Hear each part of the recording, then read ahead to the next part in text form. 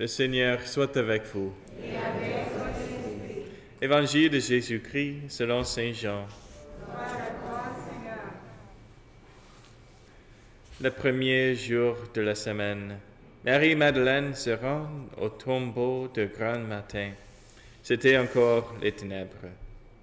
Elle s'aperçoit que la pierre a été enlevée du tombeau. Elle court donc trouver Simon-Pierre et l'autre disciple, celui que Jésus aimait. Et elle leur dit, « On a enlevé le Seigneur de son tombeau, et nous ne savons pas où on l'a déposé. » Pierre partit donc avec l'autre disciple pour se rendre au tombeau.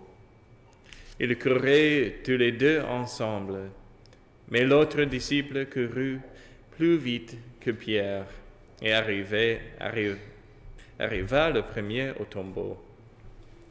En se penchant, il s'aperçoit que les linges sont posés à plat. Cependant, il n'entre pas. Simon-Pierre, qui le suivait, arrive à son tour. Il entre dans le tombeau. Il aperçoit les linges posés à plat, ainsi que la suaire qui avait entouré la tête de Jésus, non pas posée avec les linges, mais roulée à part à sa place. C'est alors qu'entra l'autre disciple, lui qui était arrivé le premier au tombeau. Il vit et il crut. Jusque-là, en effet, les disciples n'avaient pas compris que, selon l'Écriture, il fallait que Jésus ressuscite d'entre les morts. Acclamons la parole de Dieu. Gloire à toi, Seigneur Jésus.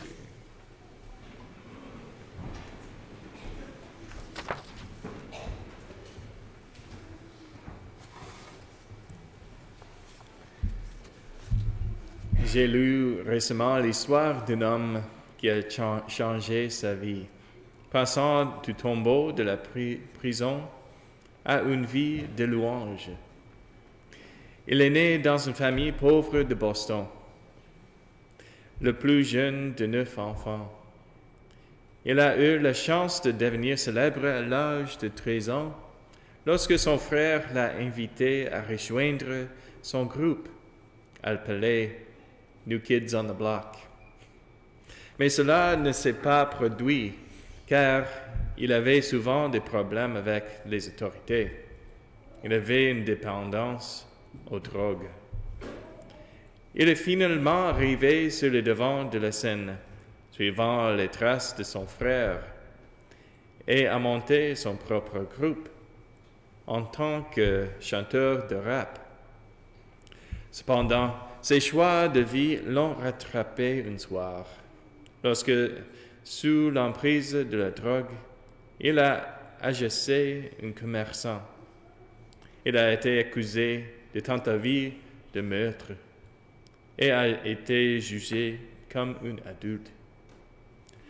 En prison, il savait qu'il avait mérité les rayures sur sa chemise et a réalisé que ce n'était pas du tout ce qu'il voulait. Il voulait changer sa vie. Mais le véritable événement qui a changé sa vie, c'est lorsque son prêtre de paroisse, le Père Flavin, lui a rendu visite pendant qu'il était en prison et qu'il a reçu le sacrement de réconciliation. Là, il a tout déposé devant le Seigneur et a fait l'expérience de la miséricorde de Dieu. Malgré que les blessures de son histoire, il inspire maintenant les autres à croire qu'ils peuvent eux aussi avoir une seconde chance. Et maintenant, il centre aussi sa vie sur la prière et sur sa foi catholique, en commençant chaque matin par la messe ou par une prière privée dans une église. Si tu vas au cinéma, le nom de Mark Wahlberg te semble peut-être familier. C'était son histoire. Au moment où je commence mon sacerdoce, je me trouve déjà entouré d'histoires comme celle-ci, où des gens s'approchent de moi pour partager comment l'espoir en la résurrection de Jésus les a aidés à avancer, alors que rien d'autre ne les aidait. Ceux qui étaient ensevelis dans la douleur de la perte d'un être cher sont maintenant les mêmes bénévoles qui dirigent Griefshare dans notre famille de paroisse. Ceux qui étaient ensevelis dans l'anxiété et la dépression font partie de ceux qui offrent tout à Dieu maintenant pendant l'adoration eucharistique. Je suis également inspiré par l'histoire d'un jeune homme avec qui je chemine et qui s'est retrouvé aux soins intensifs après une overdose, très proche de la fin de sa vie. Il m'a téléphoné il y a quelques jours pour me dire qu'il se trouve maintenant profondément appelé à revenir à Dieu. Alléluia. Nous sommes tous invités à l'espoir que notre Dieu, qui nous a fait, attend de refaire chacun de nous aussi, par l'amour incroyable et transformateur de Jésus. Cet amour que nous pouvons voir et croire dans sa passion et sa résurrection peut et doit convertir nos cœurs en une louange joyeuse. Dans l'Évangile, nous voyons le cœur de Marie et Madeleine passer de la tristesse à la joie lorsqu'elle rencontre notre Seigneur ressuscité. Nous aussi, nous sommes appelés à entrer dans ce même esprit joyeux en cette Pâque, l'esprit d'une nouvelle création. Elle peut amener la plupart d'entre nous à chercher profondément pour trouver la joie. Lorsque vous entendez parler ou avez fait l'expérience de la perte, de douleur, du chagrin, de la pauvreté, de la peur en temps de pandémie et de guerre. Certains peuvent se retrouver enfermés dans une chambre haute, comme les disciples après la crucifixion et la mort de Jésus.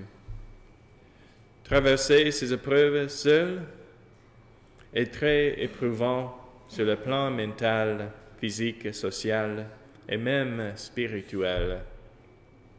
Mais lorsqu'on l'offre à notre Seigneur, qui a roulé la pierre et fait toutes choses nouvelles, on peut trouver la guérison et la joie véritable. Les vieilles cicatrices et les souvenirs d'un cheminement difficile restent souvent. Si vous remarquez cependant, dans les passages et les images de Jésus après sa résurrection, il en va de même pour les siennes. Jésus n'est pas revenu sans les blessures qu'il a reçues sur la croix. Elles sont toujours là. Mais elles sont sanctifiées, rendues sacrées. Lorsqu'elle est offerte au Christ, toute blessure intérieure que vous portez peut être sanctifiée aussi, tout comme la sienne. Et peut-être votre histoire peut-elle être utilisée par la grâce de notre Seigneur pour aider d'autres personnes qui traversent quelque chose de semblable. Alors que nous poursuivons notre messe, enforcez-vous d'être des gens de la résurrection, un peuple de Pâques. Souvenez-vous de l'œuvre salvatrice de la résurrection de notre Seigneur et de son œuvre salvatrice contenue en chacun de nous.